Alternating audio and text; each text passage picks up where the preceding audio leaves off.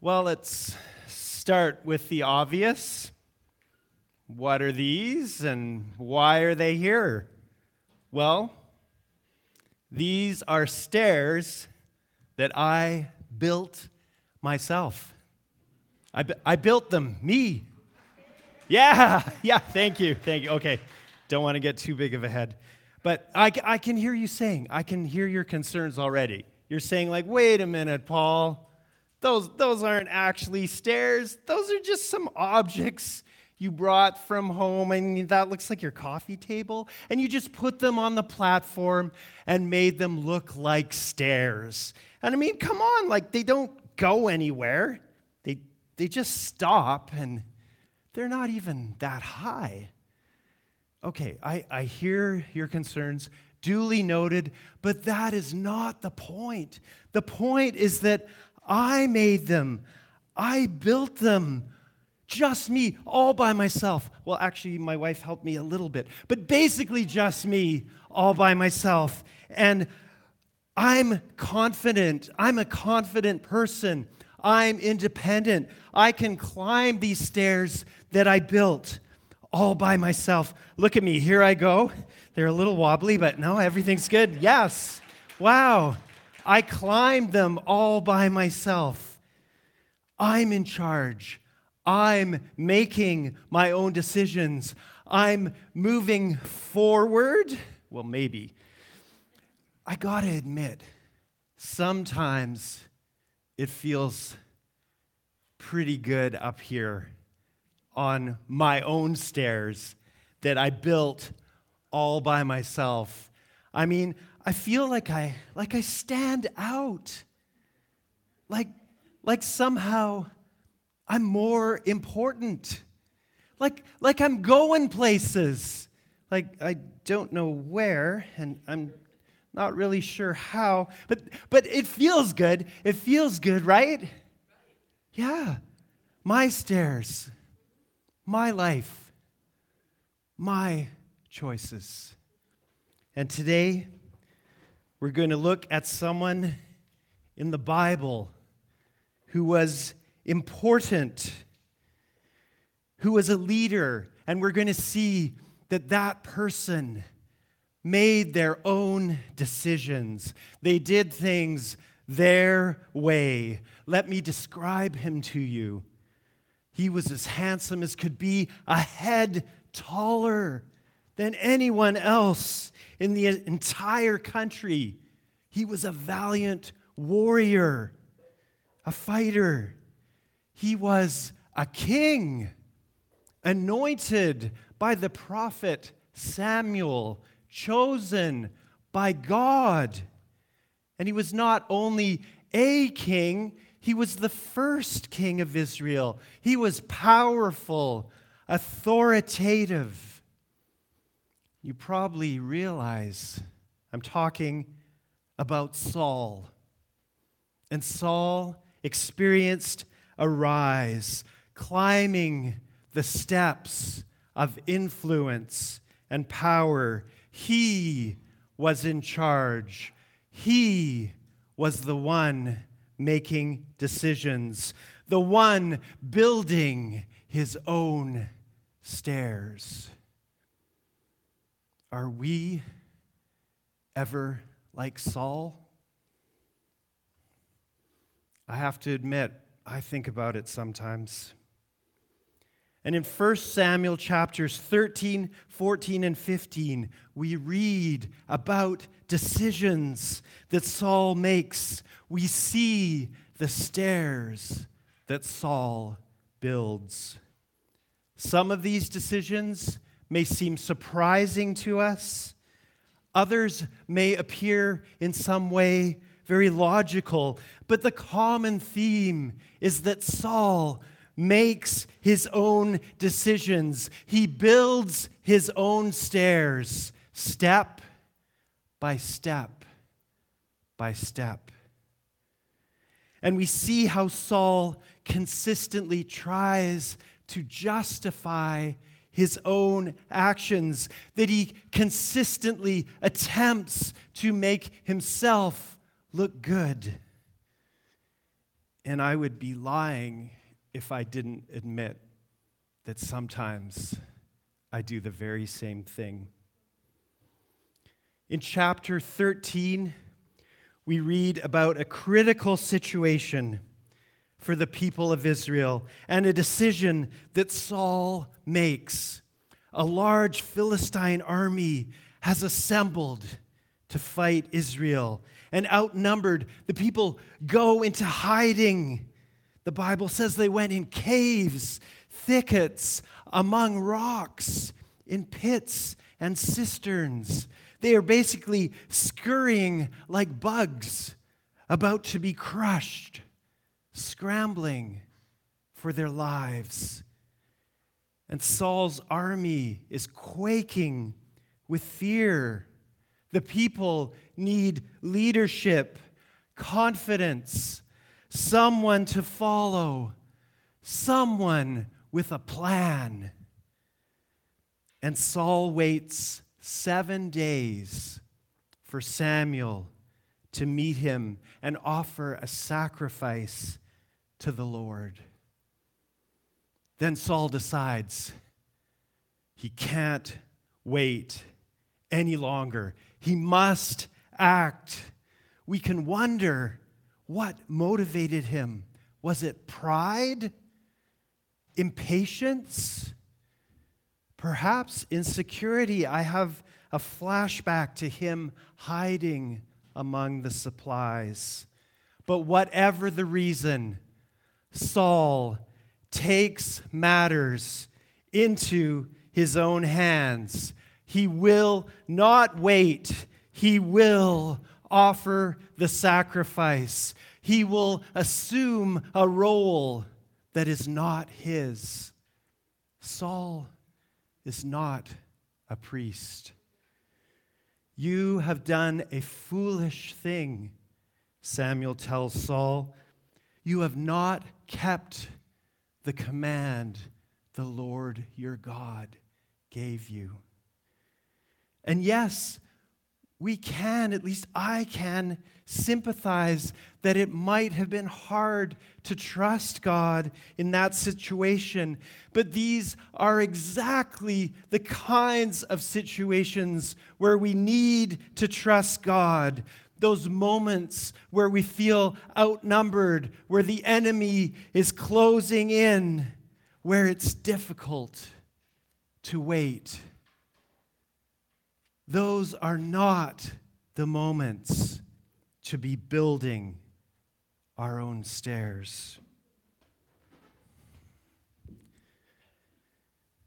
Those are the moments to trust, to rely on God, to listen for His voice, to wait until God directs, and then to act in obedience.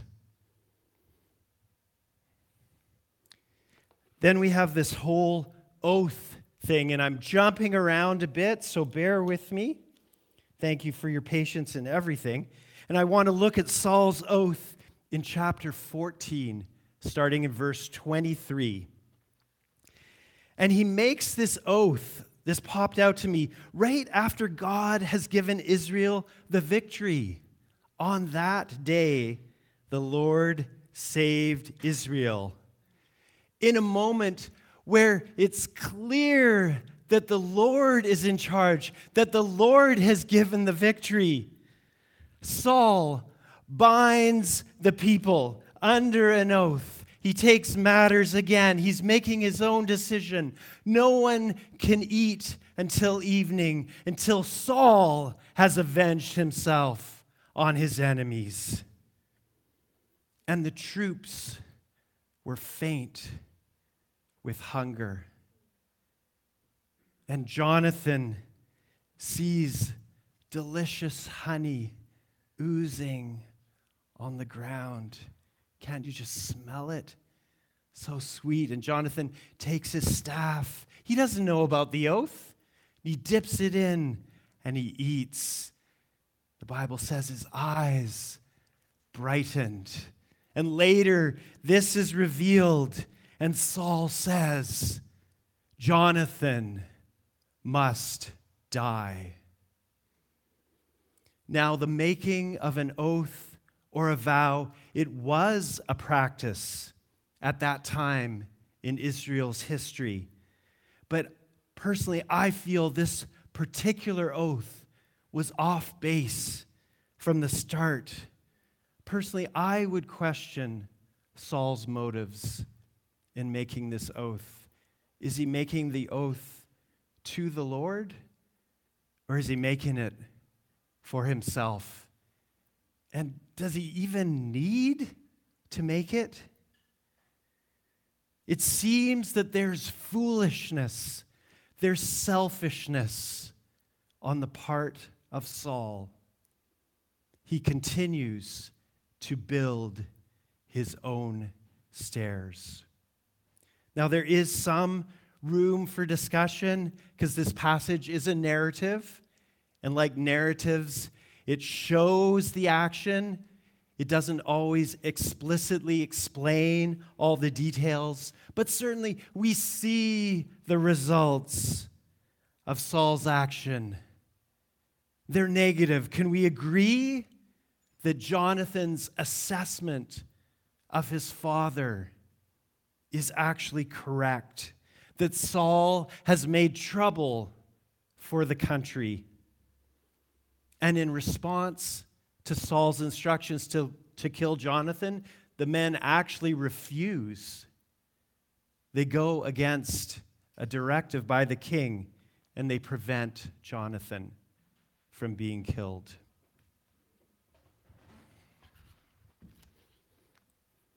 And as far as oaths go today, Jesus in Matthew 5:33-37 actually instructed us not to make them at all, but instead let your yes be yes and your no, no. We are called to integrity, to wisdom, and to truth. Let's look at chapter 15. Saul continues to do things his way, not following God's instructions, but building his own stairs, step by step by step. And in this narrative in chapter 15, Saul is instructed by God to completely destroy the Amalekites, killing all of them. We read about the Amalekites in Deuteronomy 25, verses 17 and 18, how they waylaid the Israelites during the Exodus journey, and they attacked those who lagged behind. It was kind of a despicable tactic. And we read how the Amalekites had no fear of God.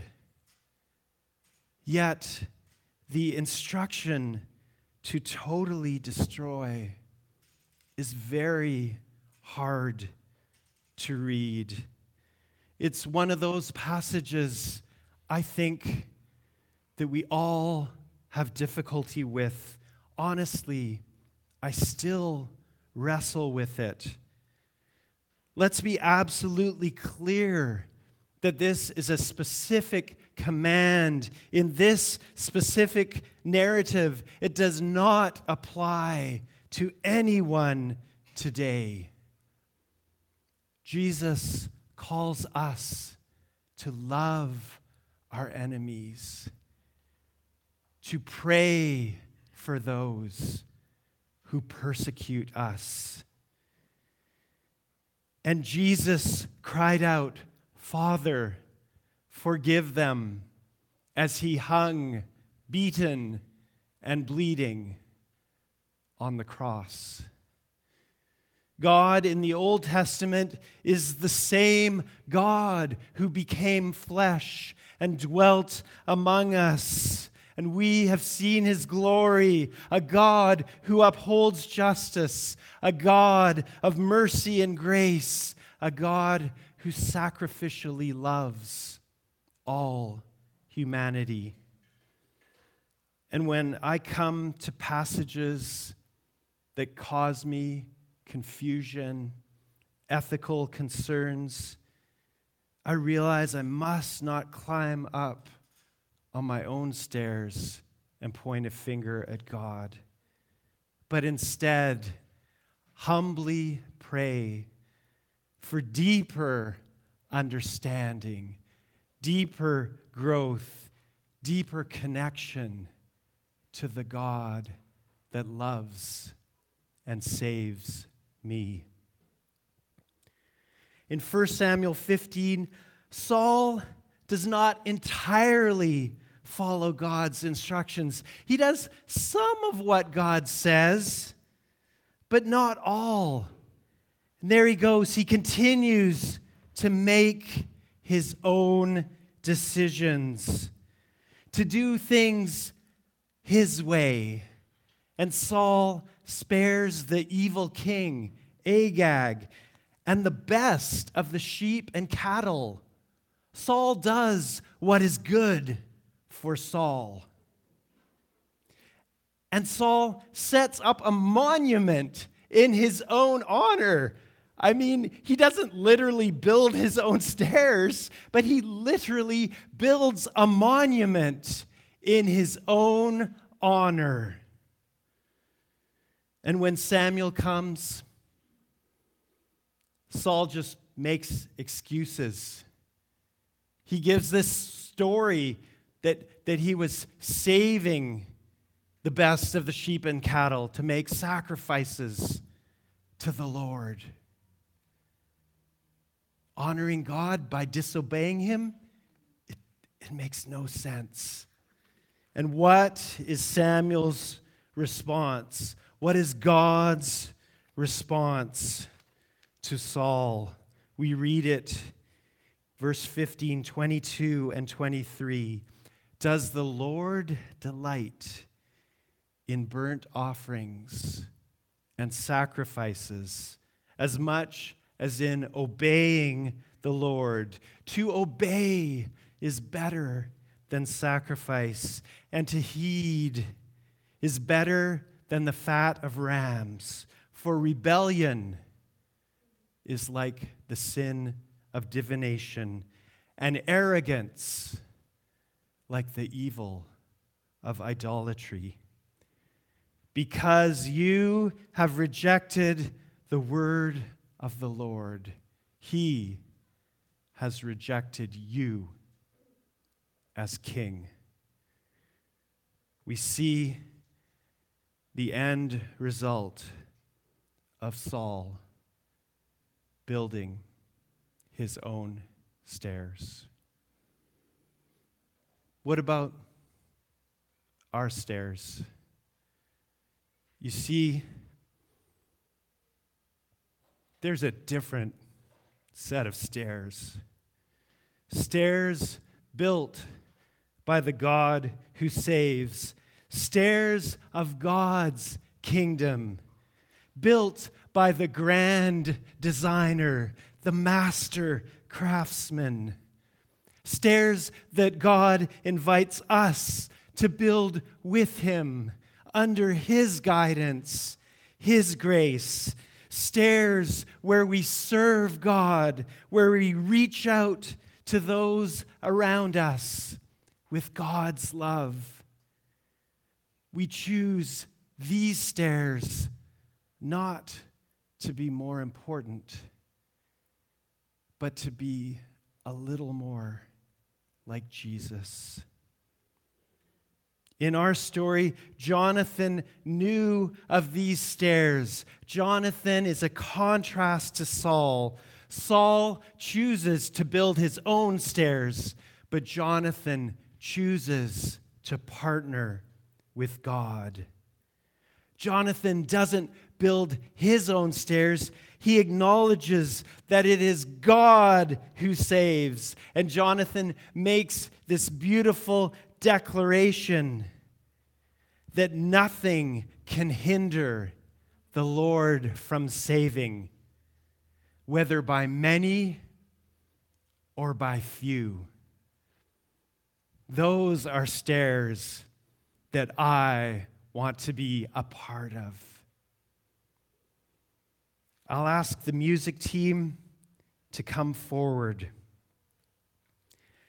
And if I were to describe God's kingdom as a set of stairs, I would say something like this.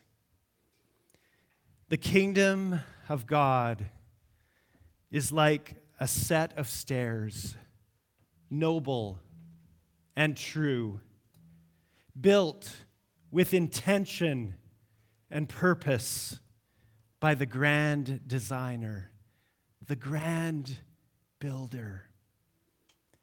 Climbing these stairs does indeed involve effort, but it is not the effort of striving to satisfy and please ourselves. Instead, it is the effort of submitting to and serving the grand designer, of allowing God to shape and transform our lives.